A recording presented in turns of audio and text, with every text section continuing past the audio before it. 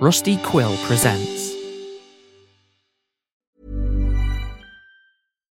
Here's a cool fact. A crocodile can't stick out its tongue. Another cool fact, you can get short-term health insurance for a month or just under a year in some states. United Healthcare short-term insurance plans are designed for people who are between jobs, coming off their parents' plan, or turning a side hustle into a full-time gig. Underwritten by Golden Rule Insurance Company, they offer flexible, budget-friendly coverage with access to a nationwide network of doctors and hospitals. Get more cool facts about United Healthcare short-term plans at uh1.com. I'm Sandra, and I'm just the professional your small business was looking for. But you didn't hire me because you didn't use LinkedIn Jobs. LinkedIn has professionals you can't find anywhere else, including those who aren't actively looking for a new job, but might be open to the perfect role, like me. In a given month, over 70% of LinkedIn users don't visit other leading job sites. So if you're not looking on LinkedIn, you'll miss out on great candidates like Sandra. Start hiring professionals like a professional. Post your free job on linkedin.com/people today. Hey, I'm Ryan Reynolds. At Mint Mobile, we like to do the opposite of what Big Wireless does. They charge you a lot, we charge you a little. So naturally, when they announced they'd be raising their prices due to inflation, we decided to deflate our prices due to not hating you. That's right. We're cutting the price of Mint Unlimited from $30 a month to just $15 a month. Give it a try at mintmobile.com/switch. $45 up front for 3 months plus taxes and fees. Promo rate for new customers for limited time. Unlimited more than 40 gigabytes per month. Slows full terms at mintmobile.com. Hi, I'm Daniel, founder of Pretty Litter. Cats and cat owners deserve better than any old-fashioned litter. That's why I teamed up with scientists and veterinarians to create Pretty Litter. Its innovative crystal formula has superior odor control and weighs up to 80% less than clay litter. Pretty Litter even monitors health by changing colors to help detect early signs of potential illness. It's the world's smartest kitty litter. Go to prettylitter.com and use code ACAST for 20% off your first order and a free cat toy. Terms and conditions apply. See site for details. There's never been a faster or easier way to start your weight loss journey than with PlushCare. PlushCare accepts most insurance plans and gives you online access to board-certified physicians who can prescribe FDA-approved weight loss medications like Wegovy and Zepbound for those who qualify. Take charge of your health and speak with a board-certified physician about a weight loss plan that's right for you. Get started today at plushcare.com/weight loss. That's plushcare.com/weight loss. plushcare.com/weight loss.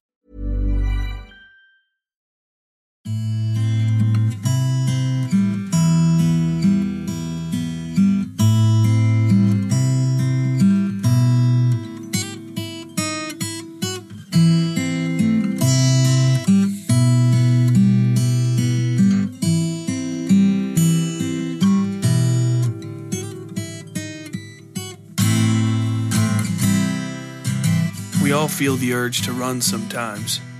Pressure builds up around us, pushing on our chests and head, caving in the soft bits inside our ears and eyes until we feel fit to burst. Money, family, loneliness, the struggle to be known, the pain of being forgotten, it all stacks up and gets heavier, and heavier, and heavier. And when it gets to be too much, there's a part of you inside that lets you know, we need to run now. We either run or we die. Today's story is about a girl who decides to run. She's taken all she can of the life that was given to her at birth, a life that's had terrible consequences for most all of the people who've gotten tangled up in it. She gets involved with a soon-to-be notorious outlaw and cuts a path of crime and pain across America until she arrives at her final destination, 1,000 miles from where she started, feeling like she'd never really left at all. But before we get to that, I've got some recommendations to throw your way. First is the book A Winter Haunting by Dan Simmons. People familiar with the West Side Fairy Tales might be familiar with that name from last season, when I talked about his book Summer of Night. Summer of Night is my favorite horror novel, ever. Period. Ever. And A Winter Haunting is the spiritual sequel to that novel. It takes place decades after the events of Summer of Night, which have been collectively forgotten and overshadowed by time. Dale Stewart, one of the main characters from the original novel, is now old and living out the ass end of a life ruined by his infidelities to his wife of many years. The story is a ghost story, in the best and most traditional sense. Dale moves into the home of his childhood friend, murdered in the original novel, to write and reacquaint himself with his childhood home. He comes to find himself haunted, both by the ghosts of his past, the ghost of his own guilt, and the honest-to-God ghosts that have taken up lodging in and around the home. Don't go near this book if you haven't read Summer of Night, but if you've taken me up on that recommendation, this could be one of the best books you'll ever read. It's a love letter to a bygone time and a bittersweet meditation on the travails of life, aging, and what remains of love and friendship after the people in your life are gone forever. Most of all, it's the story of a man trying to learn to forgive himself, and it's written absolutely beautifully. I'd also like to recommend Gamma Radio, a podcast that has so little in common with the last recommendation they'd be uncomfortable sitting next to each other on the bus.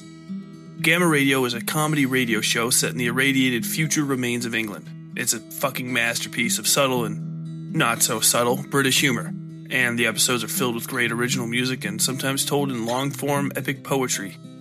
Nothing I say about this show will do it justice, so just do me a favor and check it out whenever you get a second. You won't regret it. Now, without further ado, today's story, Child of Sparrows.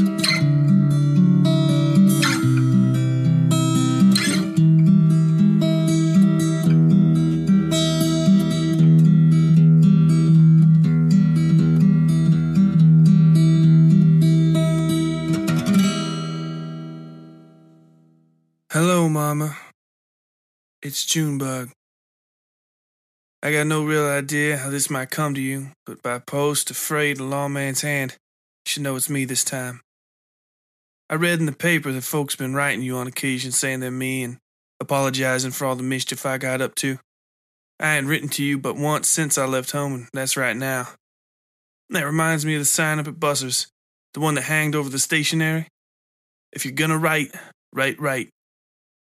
Were they selling Bics or what? I can't remember. Buses is where this all started, but of course you know that. In fact, I presume you might know a whole lot more of this than when I left back in spring. Delilah is like to have told you how I met Todd, Mr. Lightning T. Daniels of national infamy, when he drove that fine Cadillac up to Buster's for some ice cream. Maybe you've talked to the others, and they'll have lied if they said I didn't want to go with him. I guess that's all true, but what they didn't tell you, couldn't tell you, is that I saw Todd for the first time a week earlier. He was working up at the Targrady pits when we went up there on a field trip, so the boys could see how they were going to make their money one day, and the girls would know how hard their men were going to be worked. He smiled at Carla Weathers, not me, when we walked past him in a group. Even tossed her a lump of furnace coal and told her there was more where that came from. She blushed, but so did I. I wanted a man like that to look at me. Since I left Arson County, I found there are a lot of men like Todd, especially in the big cities. But just 6 long months ago, I thought there couldn't be a second man like him on earth. He was tall, bristling with muscle and sweaty charm, and polished smooth and clean-looking despite the grime on his coveralls. He didn't look like the fat, broken coal miners or their simple, soon-to-be-broken sons. He didn't look either like the bloated, soft-handed bankers who turned out souses that came up from the rail yard for church some Sundays. No, he was a man of his own making. He was smoking that first time, cloistered in a little taped-off area and leaning against a broken rail cart. He tied his coverall shoulders around his waist, and his grimy undershirt clung to his torso like cellophane. Maybe every girl saw him. Maybe it was only me. I committed him to memory the way I had started doing with certain men, certain I'd never see him again. I was wrong, of course. He came up to Buster's a week later in a casual sort of hurry, nonchalant but rushed, sauntering into the place and ordering an ice cream milkshake with a cherry on top. Mr. Pushkin gave him a mean look, but started smiling all the same when he dropped the cash on the counter. Real hard currency, big bills like I'd never seen a man his age carrying before. He rested his back on the bar to drink and look around, his legs splayed out before him. He had thick heels on the black leather boots that left dark scuffs on the floor. His jeans were tight, very tight for a man, and ended in a broad black belt at his hips. He had a white t-shirt on above that, also tight, and a black leather jacket. He looked like an absolute criminal, and when he ran his hands through his hair, my God, Mother, I just didn't know what to do with myself. It doesn't look like that now, as you might guess. By the time you get this letter, I suppose what beauty Todd had known on this earth would have all but fled him. But at that moment he looked like an angel, one of the kind that wasn't afraid to tell God what he thought then and again, and I wanted him to fall into my arms. He finished his drink and I followed him outside. The other girls, Delilah, Ethel, Mary, They squealed and urged me to come sit back down. None of them would have ever had the courage to follow him out that door. None of them did. They'll live long lives, I suppose, telling their children about me as a cautionary tale. But I didn't care what they had to say then, and I certainly don't now. We talked by his car. I fixed my blue eyes on him the way I'd been practicing in the mirror, trying my best to look like one of them girls in the cigarette ads. It must have worked, because he stopped telling me to get lost and got lost himself, running his hand through that hair and leaning against the car. I told him he had bad posture, and asked him real slow that if that car wasn't there, what else would he like to lean against? You should have seen the look on his face. Todd likes to try looking like a wolf. He licks his teeth, is the most noticeable thing. And I'd never seen a wolf before he took me to the zoo. That's where I first made that connection. He could almost bristle that big jacket of his like a pelt. He made himself stand on his toes like he might spring at any minute. But he was a puppy on the worst of days. You and me, Mama, we know about real wolves, don't we?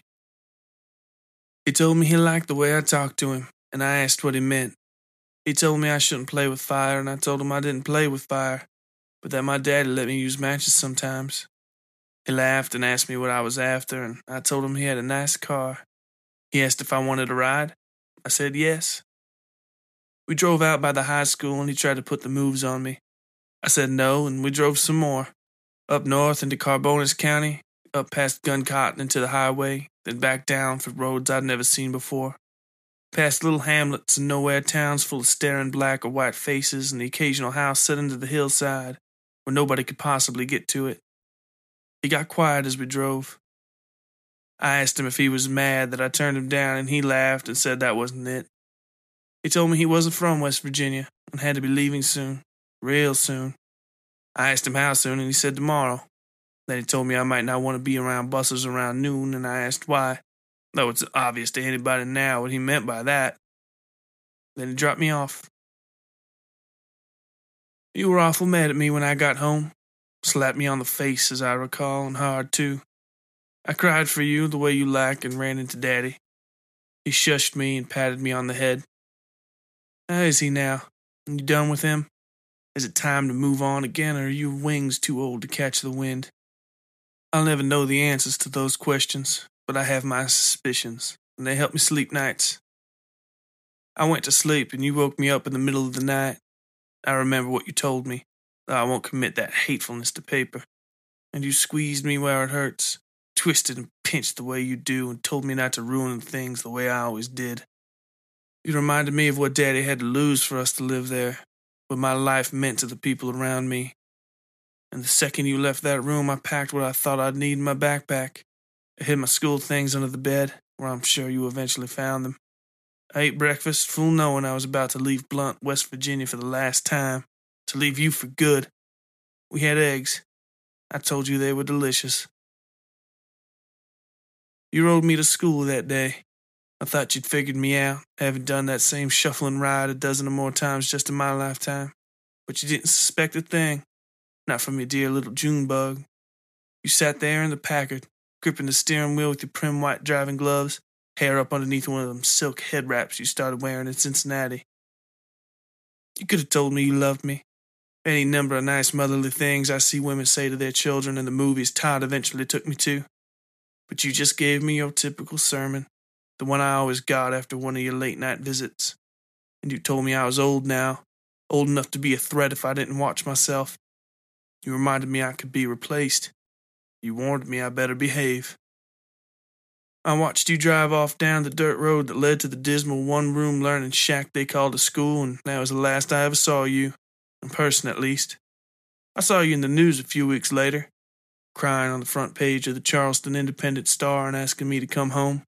Then a couple months after that on the New York Times, crying and telling me you better never see me again.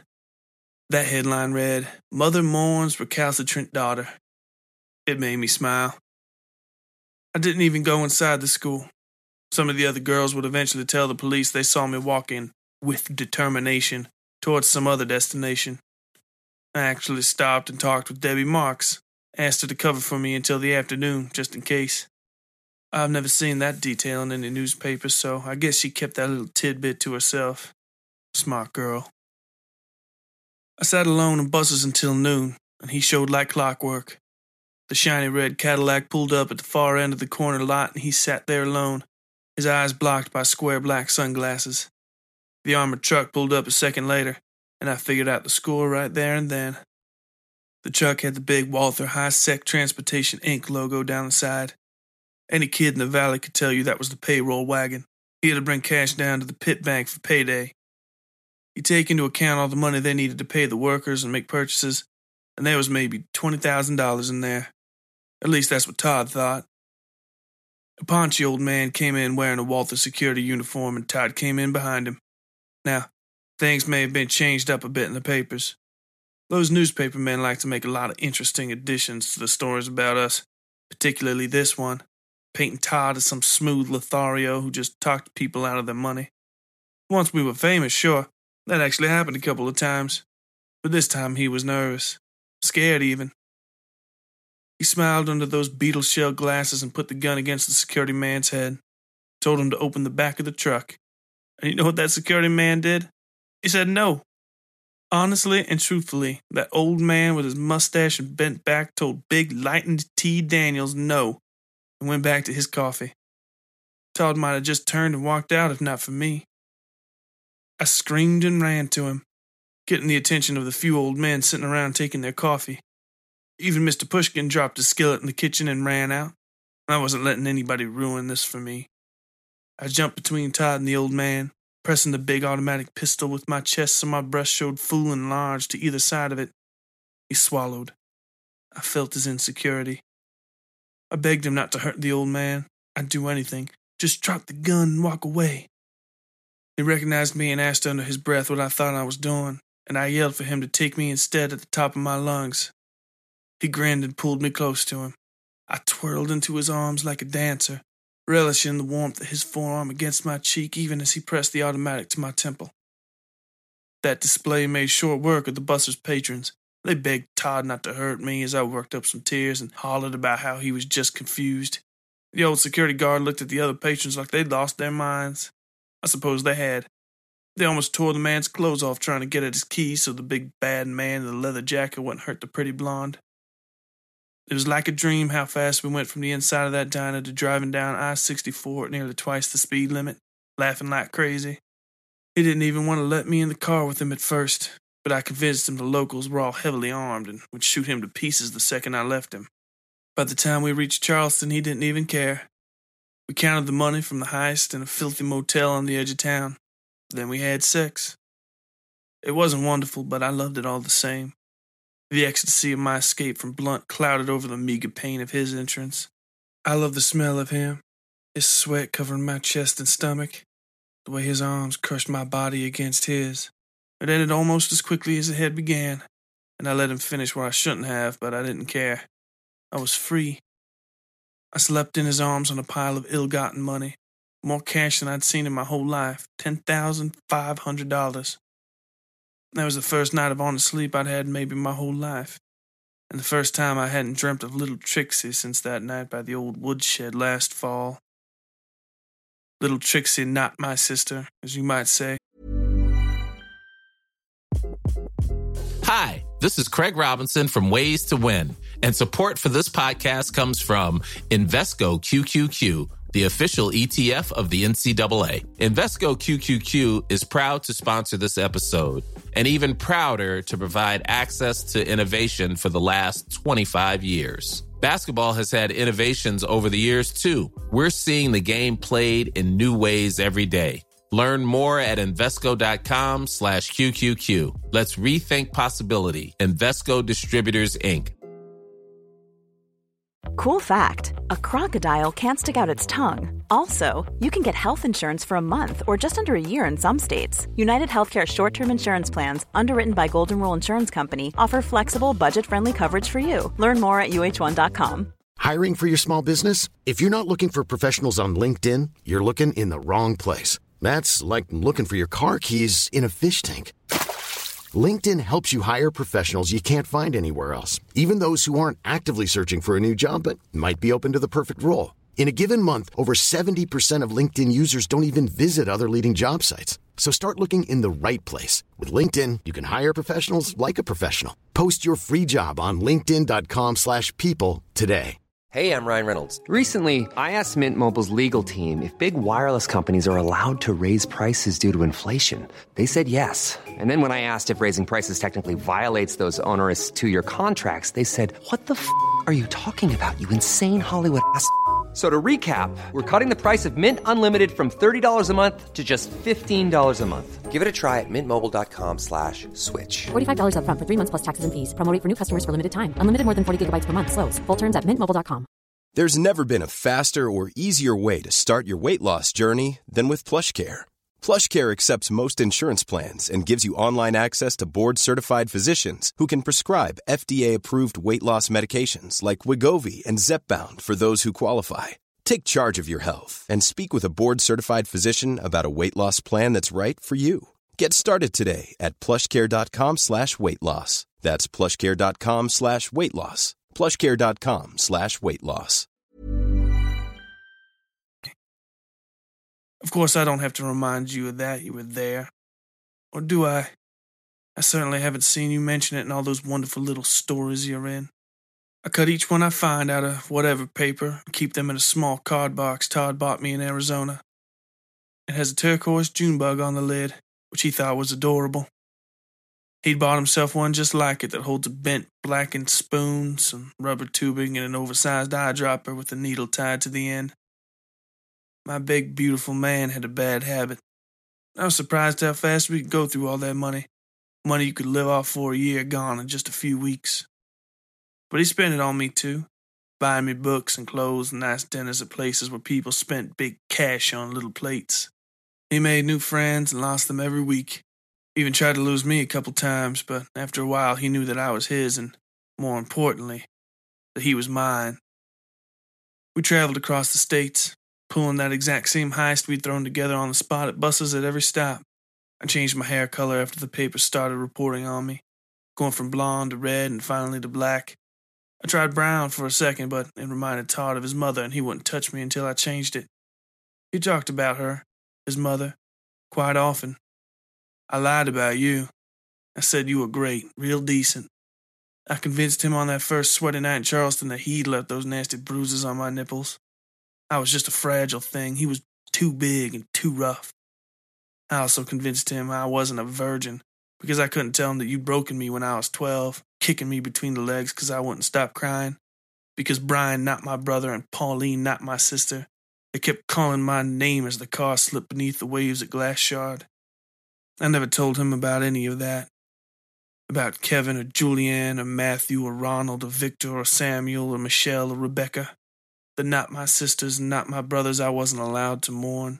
And the parade of daddies who were only ever to be called daddy and not Mr. Kelso or Mr. Valentine or father or papa or dad.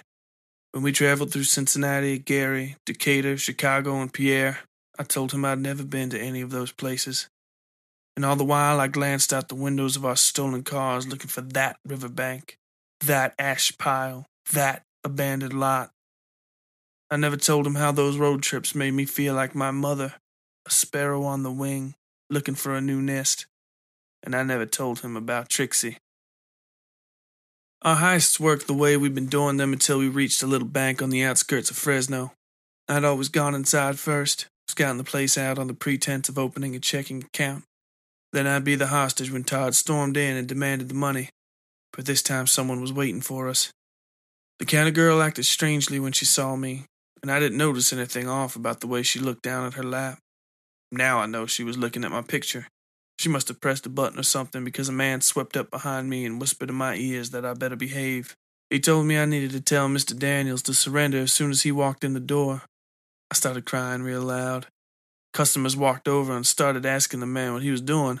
Then he cuffed me on the back of the head and told me to shut up. Some Dudley do-right took that chance to run up and deck him one, knocked the big man out cold. I thanked him and ran off in hysterics. I found Todd in the same alley where we'd parked. There was a man at the head of the alley where Todd couldn't see, facing away from me with a gun sticking out of his sport coat. Clean and simple, I walked up, slipped his gun out of its holster and shot that man to death. Then I put his gun in my purse and walked into the alley, where Todd was standing with his own gun out. We hopped in the car and I explained things as we drove like mad out of California and across the Rockies. That was at the height of summer, so I'm sure you know all about that. Dragnet, federal agent shot dead by Lightning T. Daniels in the June bug. That's what the paper started calling us around that time. The first time I ever saw those names was in the Des Moines Register. I clipped the article out and put it in the box with a little turquoise June bug on the lid. The fame and the pressure got to Todd and he started getting rough in bed, doing all those awful things to me that you used to do, the poking and the prodding and the twisting. But it felt so good when he did it. He would get sullen afterwards sometimes and tell me I was too beautiful for things like that. He said that he was debasing me, that I was a flower and if he plucked me I'd wilt. I told him I was his June bug, and the only thing he had to do was keep me from flying away. He liked that. And he was a good man, despite how we made our living. He didn't yell or cheat or hit me, with a single exception on each account. The cheating I wouldn't even call cheating. You see, pickings got slim after the botched job in Fresno. Cops were looking for us like never before, and we couldn't stay in the same place long, much less cause a stink with the big heist. So we did little things, robbing underground casinos and junk dealers. I carried a gun then, the agent's mean little .38 special, in fact. I don't know what such a big man had needed with such a tiny gun, but it fit my tiny hands perfectly. I killed 3 men with that gun. The agent, another, and one I'll tell you about right here. His name was Buggy, and he was something of a hot shot for South Dakota. Buggy knew Todd from a stint in a Minnesota prison Todd didn't talk about much, and apparently they owed each other a host of favors. Buggy had everything Todd needed that wasn't me, most of which came folded up in little paper squares and dollar bills. Todd started doing small jobs for Buggy, enforcing and running packages, and he'd leave me cooped up in a dingy motel for days at a time. I got sick of that real fast. It reminded me of Blunt, and all the little cages you kept me in before Blunt. I went out on the streets and found Buggy's place by dropping his name here and there. By the time I found the dive he operated out of, a converted speakeasy with big steel shutters over the door, Buggy knew I was coming. Buggy was a nasty guy, as his name suggests, and he had a bad habit of spectacle. He was the biggest show, the only show, in town, and he made sure people knew he was important. He dressed like a mobster, and let on that he knew a few made guys, though he never quite had the courage to call any by name. His suits were new and as nicely tailored as you could get out here in the sticks, but they did nothing to shape up the nasty little man. He had a sloppy gut and breasts that disturbed the spread of his lapels, along with a stringy black comb-over and a thick, warty nose. He intercepted me just inside the door and told me where to find Todd. I had figured he wanted to keep Todd around in town, to fold him into the crew for the respect Lightning T. Daniels' name would bring. But I hated South Dakota and that nasty little town, and I wanted to leave. When I left, Todd would go with me, but only if we were still together. Buggy didn't want that to happen. He led me to the main room, where Todd lay back on a couch almost completely off his mind from the stuff.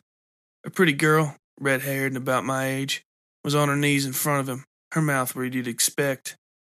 I sighed as Buggy started on some rant about men these days and how he never expected he'd walk in on something this shocking. Todd's eyes took a few seconds to focus on me, and he started trying to push the girl off him. I think Buggy expected me to start crying and run out of that grungy hole in the ground, or maybe to just fall apart right then and there. The only thing I'm sure of is that the greasy little pusher man had a low opinion of women. I saw his point and made him a counter-argument. The girl, undoubtedly in on the whole thing, looked up at me with a smirk on her face, almost daring me to do something. I went over to Todd, still so beautiful in his sweating delirium, and pulled his switchblade out of the interior pocket of his leather jacket. Dull recognition dawned on the red-headed girl's face just a second too late as I grabbed a fistful of that hair and sprang the blade open. I cut her just twice, long strokes that made necks on her pretty young face. They didn't bleed until I pushed her away, then they wouldn't stop bleeding. She blindly ran from the room, screaming for somebody to help her.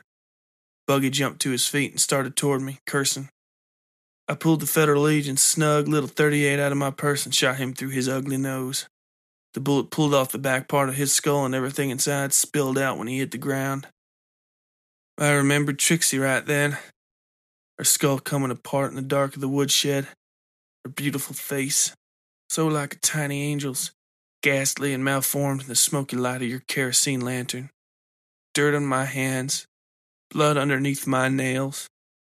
Dogs in the woods and your harsh whisper telling me they couldn't smell her. They wouldn't smell her.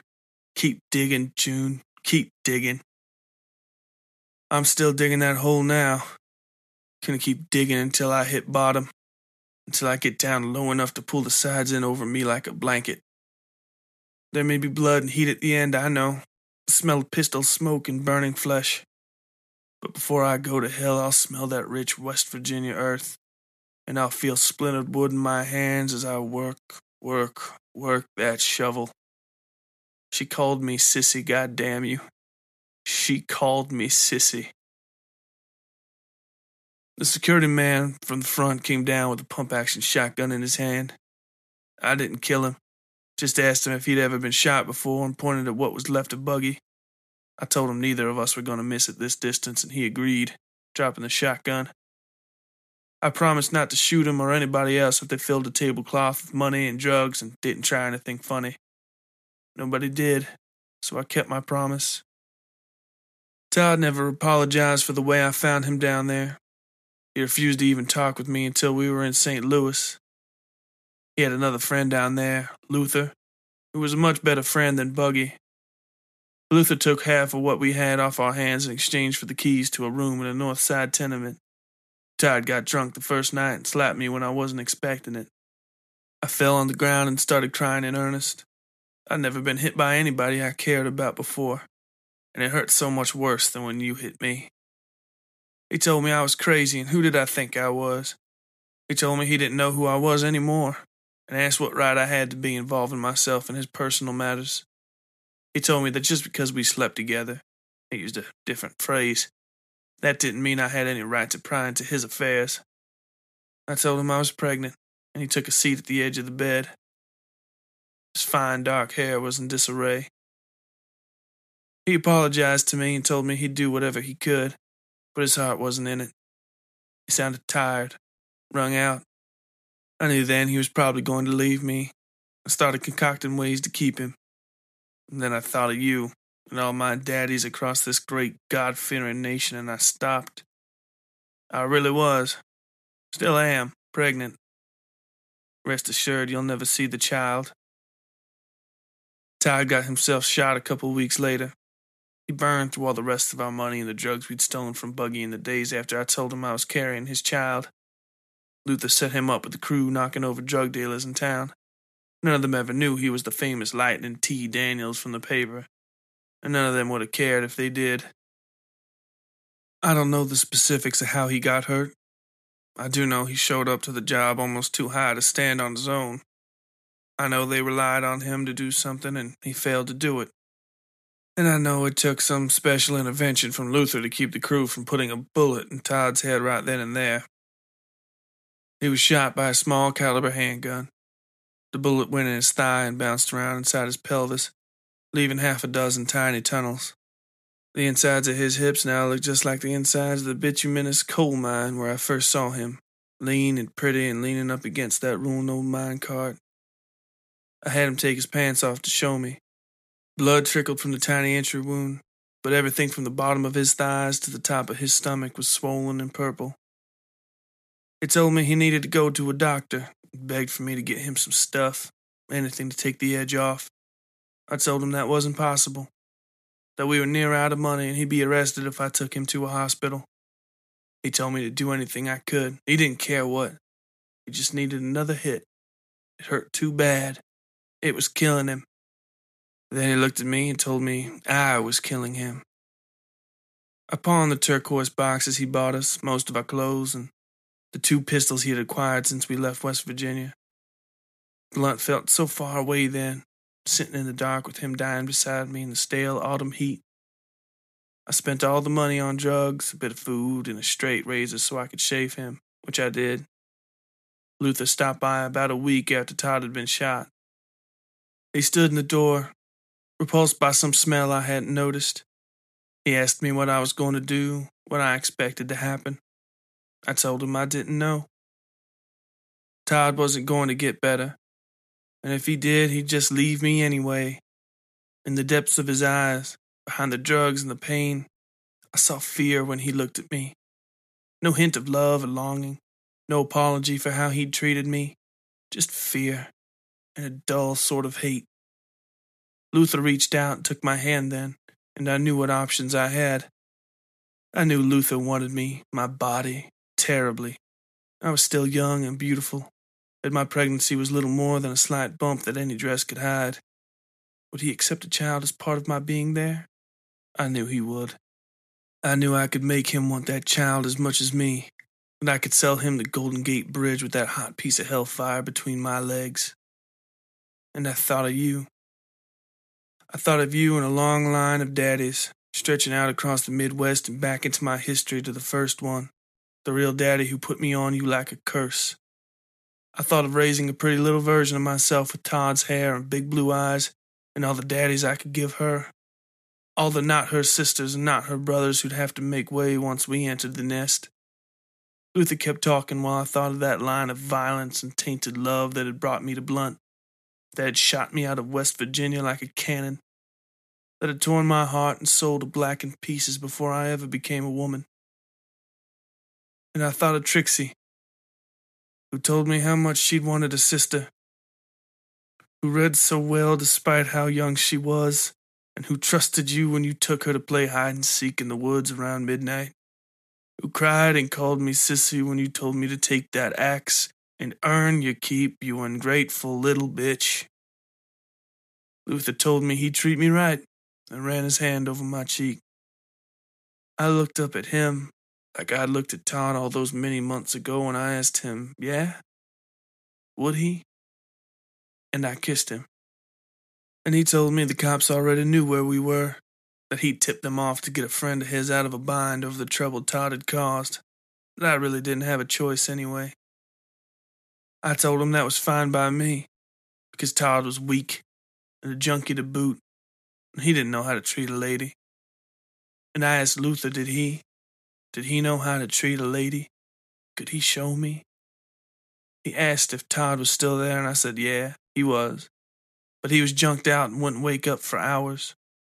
I told him we had a little space atop the table just inside the door, that I didn't care about being comfortable because it had been so long since I had a real man. Luther smiled at me and shut the door behind him. I pulled him over to the table and sat and wrapped my legs around him, pulling him close. Our tongues met in my mouth and then his. He didn't notice me slide the federal agent's tiny little pistol out of my purse and put it behind his ear. He squeezed my breast and then bit my lip so hard it bled when I shot him, tearing away a thin piece of skin when he fell away. My ears rang. Todd lay in a daze on the mattress. I went over to him anyway and lay down beside him. I told him I loved him, and I meant it. And I told him he was the best thing that had ever happened to me, and that was true too. I curled up beside him and slept one last time, never smelling the rot setting into the wounds on his stomach, or the filth he was leaving behind in the bed. I woke and started writing this. I started this morning and now it's almost midnight. The moon is up outside and the windows are open. The breeze feels nice, warm, despite the brown and gold leaves on the trees outside. There aren't many of them in this neighborhood, but the ones I can see are so very beautiful. There are men down on the street, and I know they aren't from the neighborhood because they're mostly white and have good posture and comfortable shoes. If they arrested me, I bet I could talk my way out of a life sentence. The papers have blamed everything on Todd because he's a man and nobody believes women can do evil things. Not really. That if they do evil things, they're trite and pointless. Crimes of passion, neglect, or stupidity. Understand that everybody that has died on our sojourn across America is dead because I was sick of getting ice cream at buses. Because I wanted more than the quiet security the men you preyed on provided. Because I couldn't handle the guilt of what I did to Trixie, or face the consequences like a human being. I could have ended this thing whenever I wanted to, and I didn't. I hate you, Mama. I hate you like you wouldn't believe. And maybe you do. You never mentioned your mama, and I can only imagine she was just like us, or at least bad enough you turned out the way you did. I'm not writing you to say goodbye. I'm writing you so that you know I did all this on my own. I did it for me, because I'm my own bad person, not because you corrupted me or because Todd drove me crazy. I did this, all of this, and I did it for me. And if anybody else happens to read this, you should understand that Todd was the innocent bystander. Tell his mama or papa or whoever is still around that he got wrapped up with a bad woman who twisted him around her little finger like a piece of taffy. That he could have walked away from that armored car or me or this life at any time if I'd have let him. And he wanted to, but I didn't. And if anybody else happens to read this, Trixie McIntosh is buried in a busted old woodshed off rural Route 5 outside of Blunt, West Virginia. She was the most wonderful little girl, and I killed her with an axe because I'm a coward. I'm going to finish this letter now and leave it up here on this table. Then I'm going to take Todd down off the bed and bring him by the window. The breeze is nice, and I want him to feel that before I take that straight razor I bought and send us both to hell.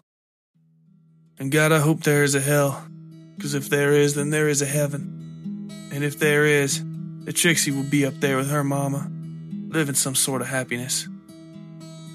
And that when you die, you'll be down here with me. All my love, Junebug.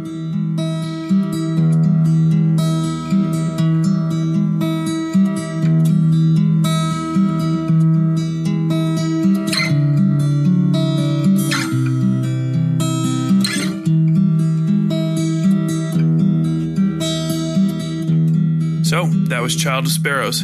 What did you think? What would you have done if you were in Junebug's position? Have you ever been mired in a terrible family situation in your own life? I've spoken to tons of people in my life who've said their own family put the first few skeletons in their closet.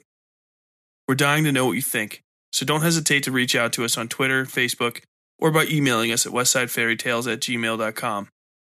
Our Twitter handle is @westsidefairytales, and we're simply Westside Fairytales on Facebook and Instagram. We always love talking with fans, so hop online and send us a message. We'd also appreciate it if you could show some love by dropping by our iTunes and Stitcher pages to rate and review us. It's hard as hell to crack into the charts with a straightforward, no gimmicks fiction podcast like ours, and we need all the help we can get. Next month, we bring you the story of a church inquisitor who's responding to allegations that a demon has infested the local priest. This is, by far, one of the oddest stories we'll be bringing you this season, and also one of my favorite. Like all of our episodes, it'll be available on the first Friday of the month. But until then, as always, stay safe out there. Westside Fairy Tales is written, read, and produced by Tyler Bell. All content herein is copyright 2018, Tyler Bell.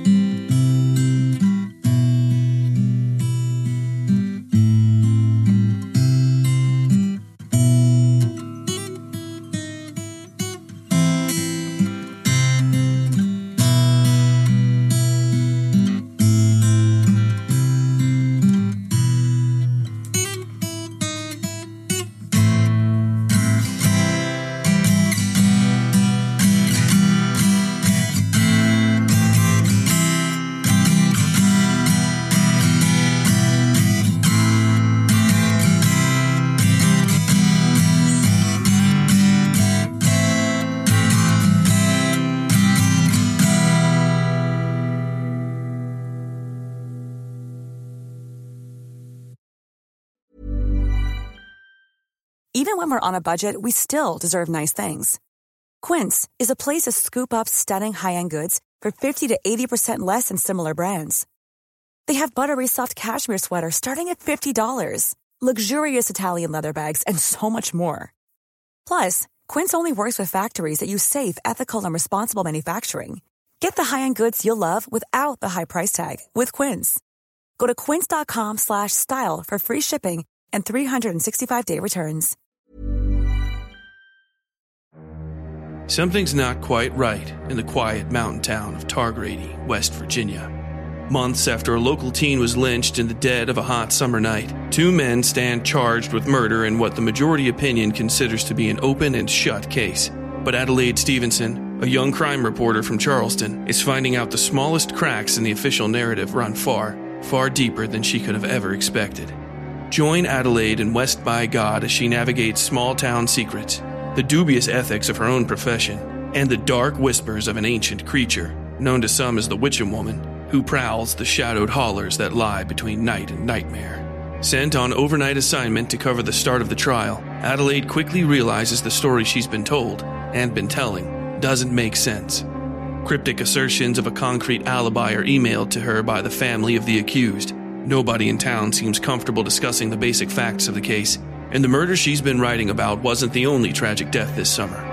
Adelaide extends her stay against the wishes of her editor, and her investigations take a complicated and dangerous turn as she discovers the true depths of the mysteries surrounding Targrady. The only real evidence from the night of the murder may lie in the hands of a notorious local crime family led by an enigmatic woman known as the Fetid Queen. Local authorities seem to grow more hostile by the hour, and even Adelaide's own career might not survive this assignment. Featuring an eclectic cast of characters ranging from violent and horrifying to outlandish and fabulous, West by God is a must-read novel for anybody who enjoys Twin Peaks, Stephen King, and all the creepy places you find just off the path in the woods. It is the debut novel of Tyler Bell, a USMC infantry combat veteran, former crime and courts reporter for the Charleston Daily Mail, and creator of the award-winning West Side Fairy Tales horror and dark fiction podcast. Due for release by Henlow Press in October of 2023. Learn more at westsidefairytales.com/westbygod.